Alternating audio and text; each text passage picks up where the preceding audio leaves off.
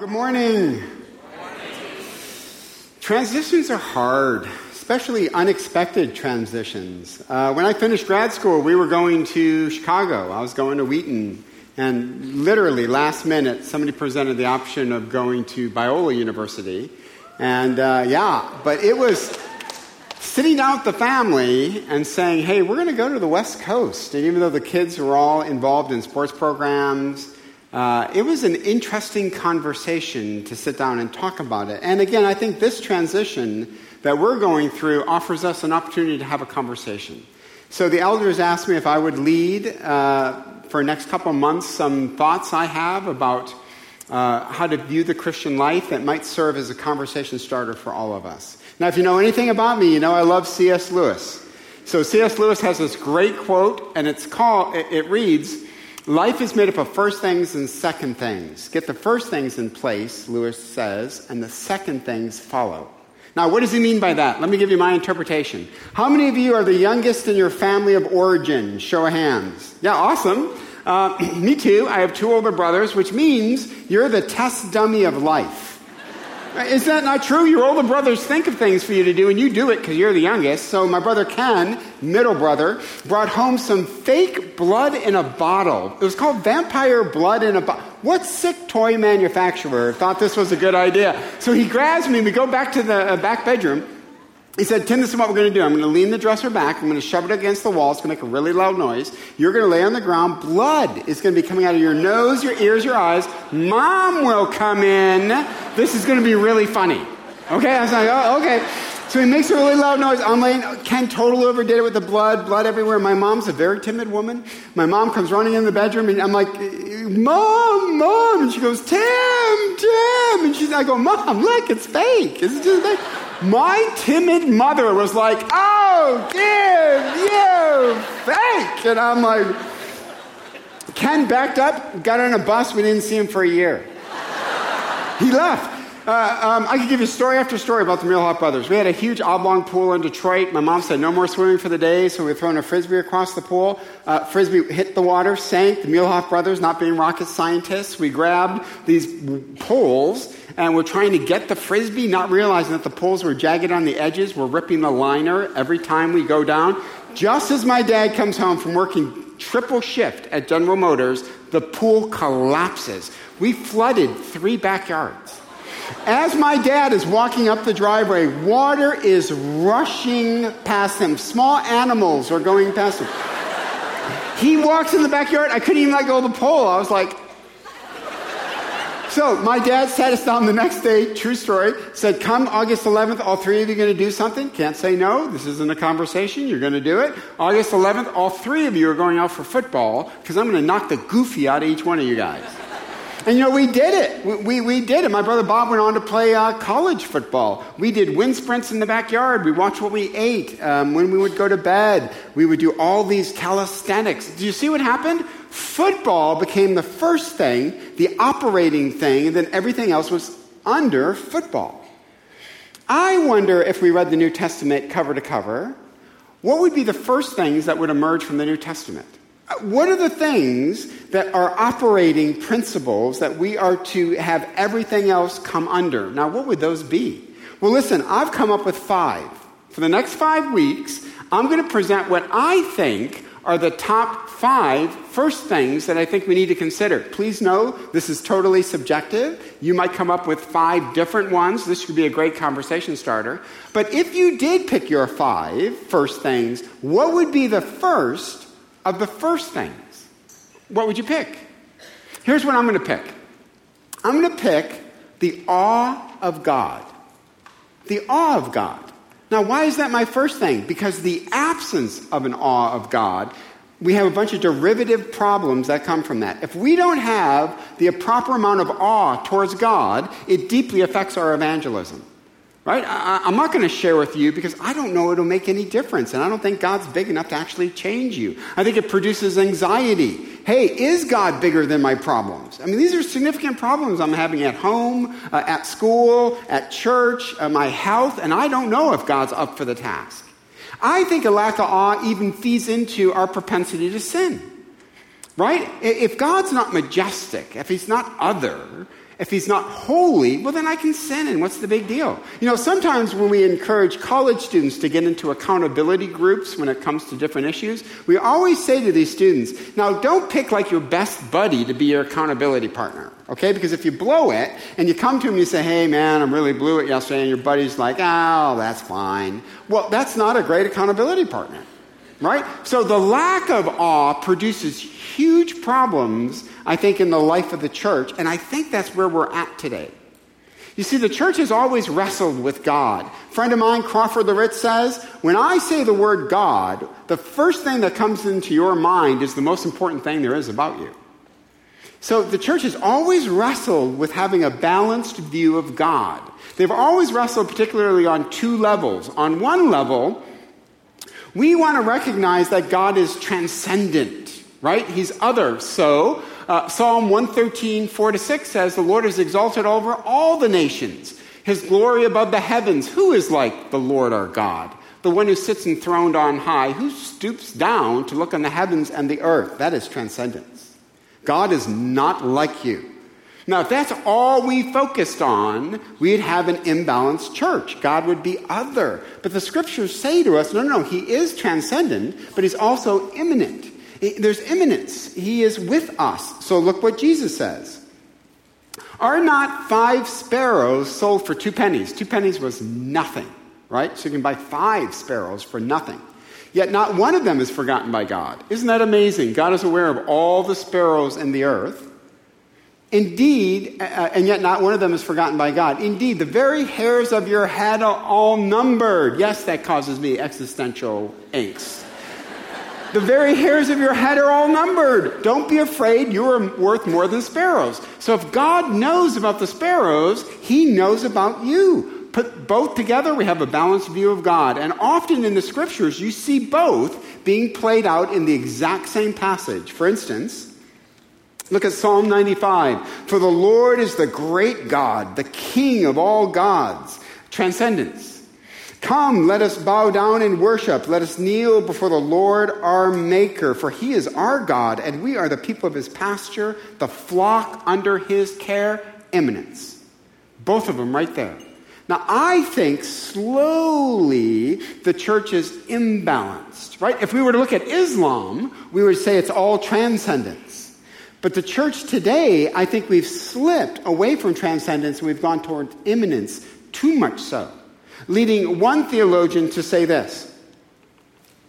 The church has surrendered her once lofty concept of God and has substituted it for one so low, so ignoble as to be utterly unworthy of thinking, worshiping men. This she has not done deliberately, but little by little and without her knowledge, and her very unawareness only makes her situation more tragic. So I think today we've moved away from transcendence for really good reasons, and we're now stuck in immanence, where there's no sacred anymore. God is too familiar to us. Now, I want to give you evidence number 1 that I think this has happened. Now, please cover the ears of the children, because theologically I'm about to argue there's no Santa. Okay, so hang on. If I were to ask you, what does this word mean? What would you guys say? What does Abba mean? And? Who said daddy? Daddy. If you were to ask many Biola students, what does Abba mean? They would quickly respond, daddy, right? The picture of an infant crawling up into the arms of a father is saying, daddy, okay? Love that idea of God. Here's the problem. That word doesn't mean that. It means father. Right? A great word. I mean, when Jesus showed up on the scene and he starts referring to Jehovah as Father, people were like, whoa, what gives you the authority to do that? And Jesus gives it to his disciples. Says, hey, when you pray, I want you to pray, our Father who art in heaven. The disciples were like, no, can't do that. Now, the reason we think this word Abba has always been father, not daddy, there was a word they could have translated, they didn't. It means when you were young, you would call your dad Abba. You would call him father. And that would stay your entire adult life, as you can continue to call him father. This even referred to people outside of your family, but you greatly respected. A man, you would call him Abba, you would call him father. Now, it is nothing wrong with having those deep emotional times when we approach God as if he were our daddy. I mean, you're that raw that you're approaching him that way, but we cannot change a word to meet a felt need.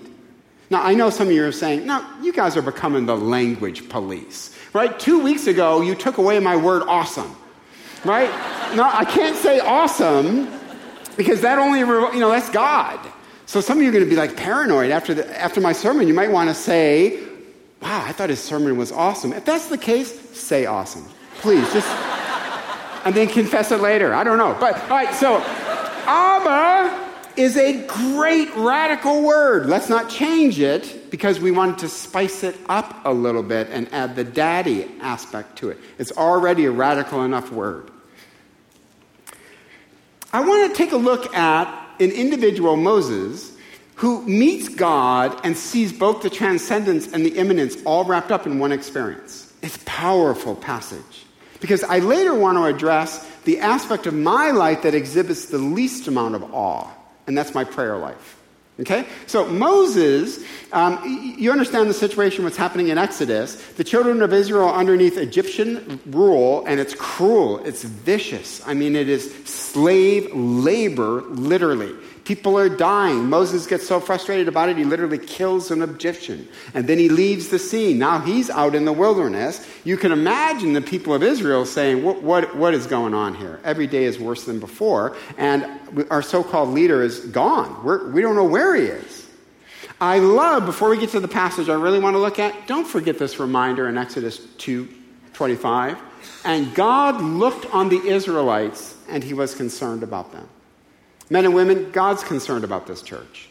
It didn't take him by surprise. He knows what's happening. He knows everything that's happening behind the scenes. He knows the plans of the elders to deal with this. He knew what Mike's heart was. This didn't surprise him. And how awesome that he's concerned for us. Right? He's transcendent, but he's concerned for us. And what we need is what Moses needed before Moses was going to become a change agent in the narrative of the Israelites. So we get this great moment where Moses comes across a burning bush. He's led there by the angel of the Lord, and he sees immanence. I mean, he sees transcendence, right? This is a bush that is in flames, but it's not being engulfed. Now he has an interesting encounter with God. When the Lord saw that he had gone over and looked, God called to him from within the bush, Moses, Moses. You get the two right there. Transcendence, the bush is in flames. Immanence, Moses, I know your name. I know who you are. I've been watching. And Moses said, here I am. Isn't it interesting? Here I am in front of the great I am. Powerful scene. Now here's what I want to ask. What do you think Moses did next? What do you think he did next? Do you think he gave God a high five? Awesome! This is awesome! Ouch! That hurt. That was flames. Do you think he tried to do a selfie with God? Okay, God, get in the picture. No, you're not all in the... okay. What did he do? Here's what he did, and I think it surprises us what he did. God says, do not... here we go. Do not come any closer, God said. Take off your sandals, for the place where you are standing is holy ground. Boy, don't you love that? Moses, we're having a conversation right here. Please do not treat this as a normal conversation. It's not. Take off your shoes. This is holy ground. I'm later going to argue we have stopped doing that. And I'm not saying literally take your shoes off, but we have stopped acknowledging that prayer is a sacred, holy moment. And then he says this, I am the God of your father, the God of Abraham, the God of Isaac, and the God of Jacob. Modern translation, EV Free Church, I was the God of the last 60 years. I'm the God of the next 60 years. I was faithful to Chuck.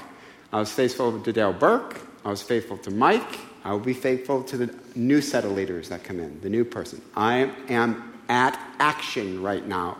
Trust me. This is not taking me by surprise, and I'm using this situation to have a unique conversation with all my children at EV Free Fullerton. Now, what's Moses' response? At this, Moses did what? This surprises us. He hid his face.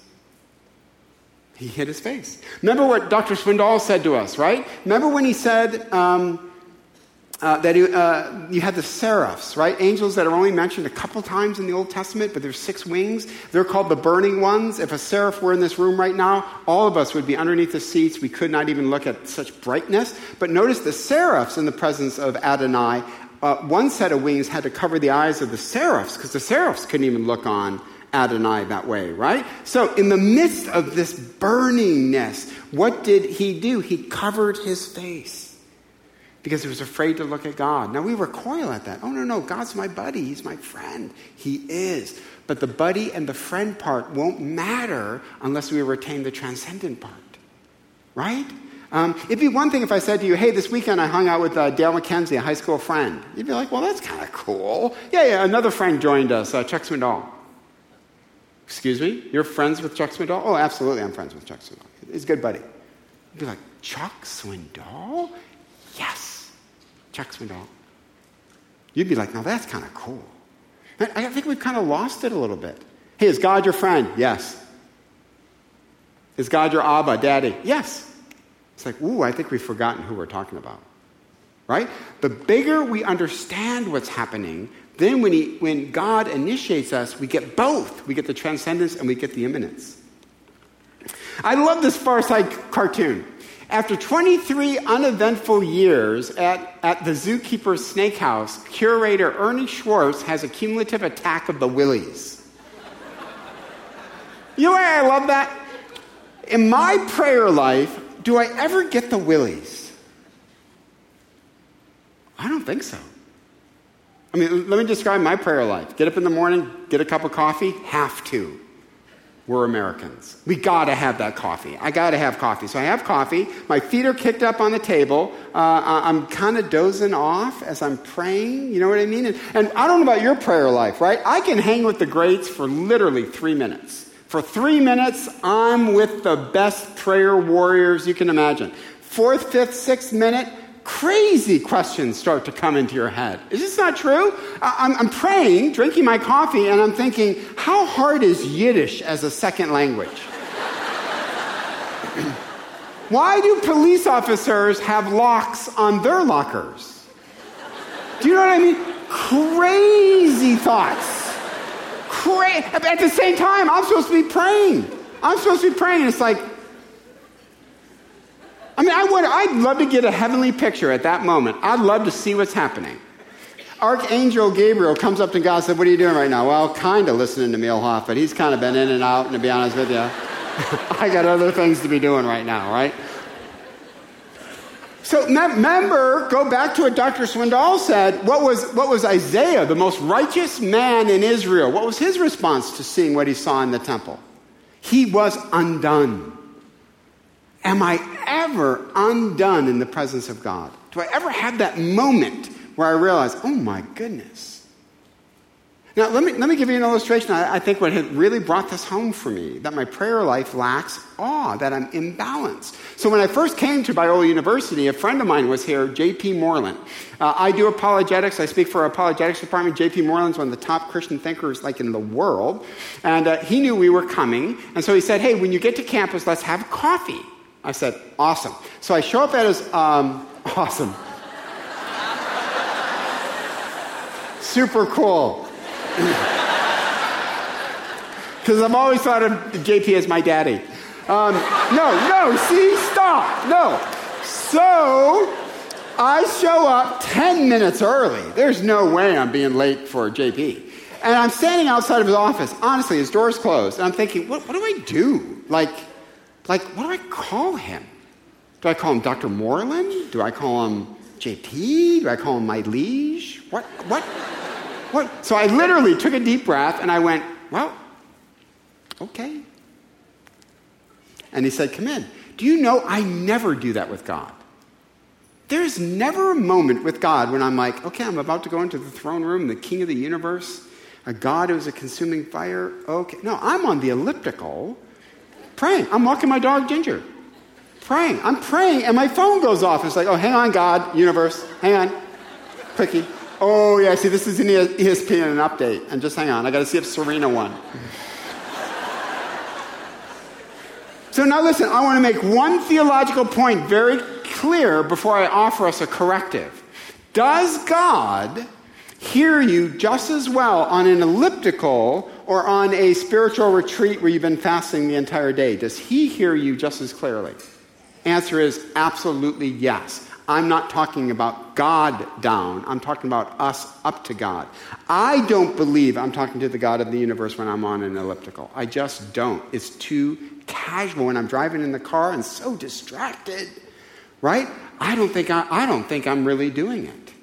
So I want to offer us corrective. I do think we need to pray for our church. We need to pray for our elders. We need to pray for David Fletcher. And yes, we need to pray for Mike. What would be the next steps in his journey? We need to pray, but I want to offer us a corrective prayer. I want to say this next week, let's pray in a different kind of way, a way that focuses on the transcendence. Now, if that's all we did from here on out, we would need a corrective to the corrective, okay? But for now, I want to reclaim prayer in a way that helps us focus on the awe of God. So here's my corrective. Please, you have total freedom to do this or not do this, but this has really radicalized my prayer life. First, let's eliminate casual prayer. Listen to what Eugene Peterson says. That is why so many of the old masters counsel caution. Be slow to pray. This is not an enterprise to be entered into lightly, yet I always enter into prayer lightly. So let's get rid of casual prayer. Yes, Paul says pray without ceasing, though I think we even misinterpret a little bit what he's saying there. But yes, prayer ought to be in our lips all the time, but not if God just becomes something we do on an elliptical machine. So for this week, let's eliminate all casual prayer. Now, what does that look like? As I'm driving in the car and I think to myself, I need to pray for David Fletcher, I don't pray then.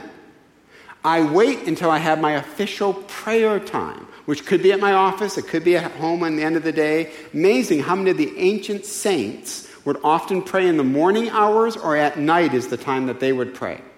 So again, I save my thoughts for when I'm actually going to have my prayer time. Okay, so one, eliminate all casual prayer.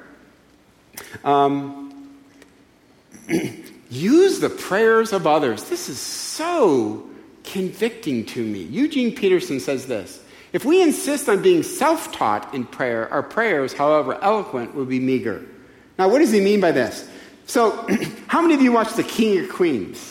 Remember the show The King of Queens? It's about this married couple, and they argue periodically, of course. One day she buys this dictaphone headset where she can just talk and it actually transcribes into her computer. She buys it and is trying it out. He comes home late, and they get into an argument. She takes the headset off but doesn't turn it off. So it is literally transcribing their argument. Later, they both read it and are horrified what they sound like. I think it'd be very interesting if you read the transcripts of my prayer life for the last month. Boy, what it would sound like. I have 2 kids in college. One's about to graduate. I pray for him all the time, graduating out into a market. What the job market is today, I pray for him. My middle son is a great kid, wants to go to law school. Hello, how do you pay for law school? I don't want to have to go back to modeling.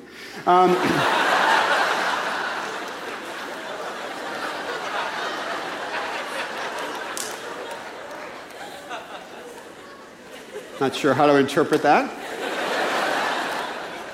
That it's not dying down. I have a senior in high school on a football team. We've already had 2 injuries, right, that have happened, significant injuries on the team. I'm just praying for safety. Noreen and I are married. We speak at Family Life Marriage Conferences, stuff like that. So if you listen to my prayers, what would be the transcript? God, Muehlhoff Kingdom item number 1, Muehlhoff Kingdom item number 2, Muehlhoff Kingdom item number 3, number 4, number 5, number 6, number 7. Okay, about this, and I got to write that book. Remember, I got that, and this, and that, and this, and that, and that. And then you feel guilty, don't you? I feel guilty. Oh, and world peace. How did Jesus teach us to pray? The Lord's Prayer is so thoroughly convicting. Our Father who art in heaven, hallowed be thy name. Thy kingdom come. Thy will be done as it is in heaven and on earth. Give us this day our daily bread. I completely inverse it. Let me start with all my daily bread needs, and then let me get to your kingdom items. Right? So I found a book. Don't read it. It's horrible. It's so convicting. Somebody gave it to me. It's like, why would you give me this? And it just thoroughly convicted me, so I thought, I'm going to pass this on. How many of you have heard of John Bailey, Diary of a Private Prayer? These are his prayers written out that you can do in the morning and the evening. O God above me, God who dwellest in light unapproachable, teach me, I beseech thee, that even my highest thoughts of thee are but dim and distant shadows of thy transcendent glory. Sound like your prayer? Now, that sounds like Shakespeare to me in some ways. So I prefer to have a warm-up before prayer, right? And so I like to go to the Psalms. Listen what Psalm 111 says. Great are the works of the Lord. They are pondered by all who delight in them. Glorious and majestic are his deeds, and his righteousness endures forever. Just like a runner prepares to take a run. When we're going to have that prayer time at the end of the day, when you walk in, I want to prepare myself. Right? I want to say, I need to remind myself of the person, the being, my God that I'm talking to. I need to remind myself that he is in transcendent light, that it's holy, holy, holy, the seraphs say. Why? Because then that I get to call him Father, and that the God of the universe at that moment is listening to me is utterly remarkable. That blows my mind. We can talk later one day if you want to about why that's true. The doctrine of omnipresence is a fascinating doctrine. It quickly means this. The God that surrounds you, now remember, God's not in the podium. We call that pantheism, right? But God surrounds you, is paying 100% attention to you. A.W. Tozer said, if you want to know what God is like, jump into a pool and be submerged in water. Imagine the water is the omnipresence of God. It completely saturates you. Well, God, when you actually go to talk to him, 100% of his attention, believe it or not, is on you. Don't waste that opportunity. And never get comfortable with it. So again, something to warm me up just a little bit to say what I'm about to do, and I get to call him Father is amazing. But then the third thing is I think we've really neglected this one. Let's incorporate our bodies into prayer. Nothing betrays that I don't believe what I'm doing more than the position of my body when I'm praying. Listen, if you came into my office, right, my office hours, and I'm sitting there with my feet kicked up on the desk, my hand behind my head, and I'm scrolling on my iPhone, and you're trying to talk to me, what's your number one gut level impression of me? He's not paying attention. Milhouse's not fully here. Right? Mike, if Barry Corey walked in that room, if J.P. Moreland surprised me and walked in my room, what would I do immediately? Stand up. I would say, Dr. Corey, please come on in. Absolutely. No, I'm sure you're busy. I am not too busy for you because I'm applying for promotion in a year from now. Right? No, come on in. I am, and I would yell out, hey, hold all calls, nothing, right? This is me and Barry Corey. I don't ever do that with God. God gets interrupted by everything. Why? Because I'm always doing something else when I'm praying. So I want you to, what really cemented this for me was watching one of my favorite movies, To Kill a Mockingbird. So you're going to see a scene of Atticus Finch. He was a virtuous white lawyer. Do not read the prequel. It will destroy that illusion. A virtuous white lawyer who, an African-American man has been accused of rape by a white woman. Well, guess what? In the racist South, done deal. Atticus is going to take the case because he believes the African man is in fact innocent, but all the jurors are white male men. So he knows he's going to lose the case, but does it on principle. And in fact, he loses the case. What you're about to see is the end of the scene where he had just gotten the verdict. All the African Americans have been forced to sit up top, including his two kids, and one girl is named Scout. You'll notice she's sitting down because the whole book is really about her losing respect and getting respect back for her dad. But I want you to notice what happens when he leaves the courtroom. Okay, let me use you as my group, my test group. Why did they stand? Out of respect. Right? Your father is passing. I wonder if we shouldn't do that for a week in our corrective. Right? So we're not going to do casual prayer. We're going to have our prayer times. It could be in the morning, evening, both. But when I walk into that time, like a runner preparing to run, I do a warm-up. I read through a psalm. I read through Bailey's prayers. Then when I actually have it, let's either take your shoes off, kneel, or I pray with my arms extended like this. And then I pray to God, my Father. But when my hands start to come down or I just get distracted, I literally acknowledge it. I say, God, I'm going to take a little break right now. And I take a break. Okay. And I give God my undivided attention. Right? We all get distracted. So my prayer place needs to be a place that minimizes distraction. Again, God doesn't hear me any better because my arms are raised. But for me, I have come to believe I'm in the presence of God, and he deserves my undivided attention, and my body ought to show that in some way. Let me close with a quote and a story. This is Brennan Manning. I thought he did such a good job summarizing what I'm trying to say. I want neither a terrorist spirituality that keeps me in a perpetual state of fright about being in right relationship with my Heavenly Father, nor a sappy spirituality that portrays God as such a benign teddy bear that there is no aberrant behavior or desire of mine that he will not condone. I want a relationship with the Abba of Jesus, who is infinitely compassionate with my brokenness and, at the same time, an awesome, incomprehensible mystery. Both. I have a friend of mine, his name's Kent. He has a friend, pretty amazing, who is a U.S. ambassador to a small island nation. He cracks up about this friend. This friend has 2 butlers, 2 cooks, a security detail of 10 individuals. Every place the ambassador goes, there's somebody called a protocol officer who precedes her. If an ambassador were coming to EV Free, the protocol officer would show up 1 week before, and he would literally address all of us. He would say, listen, 2 ways to refer to her, Madam Ambassador or Her Excellency. Also, do not reach out to touch her. She initiates contact. Also, do not rush up to this woman. She has a security detail. That will not go well. Okay?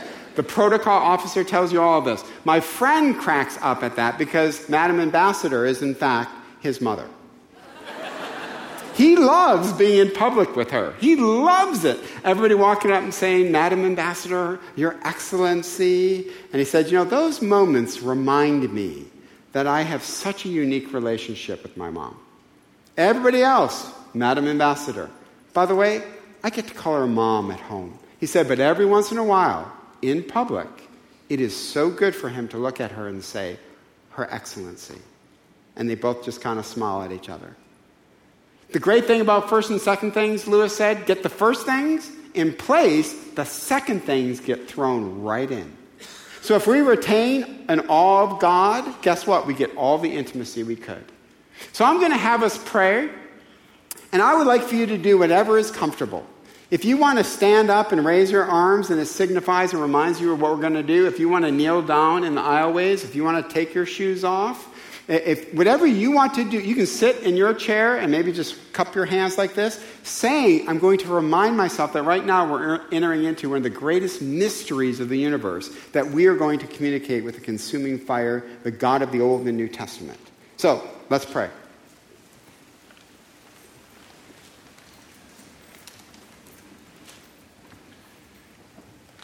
Now to him who is able to do exceeding abundantly beyond all we ask or think.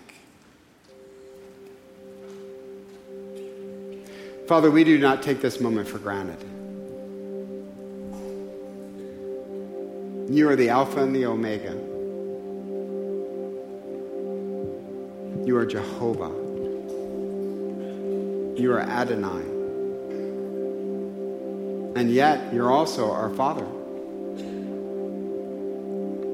You have told us repeatedly to pray without ceasing. Come to me with your requests. Father, we confess that we've erred. We've erred sometimes treating you like a butler, treating you like a buddy.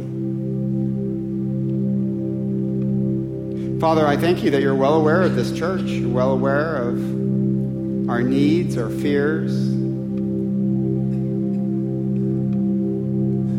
Thank you, as a world spins out of control,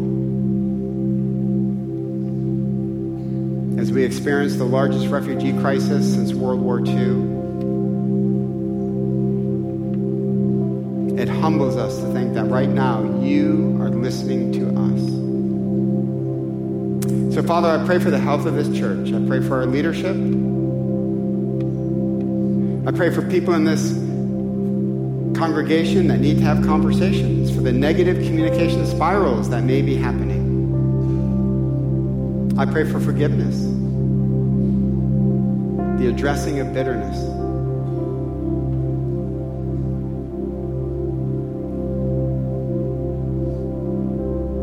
Father, we thank you. We do pray this in Jesus' name, ever mindful of what had to happen to him for us to pray in his name. And we do as loved children of our Heavenly Father. Amen.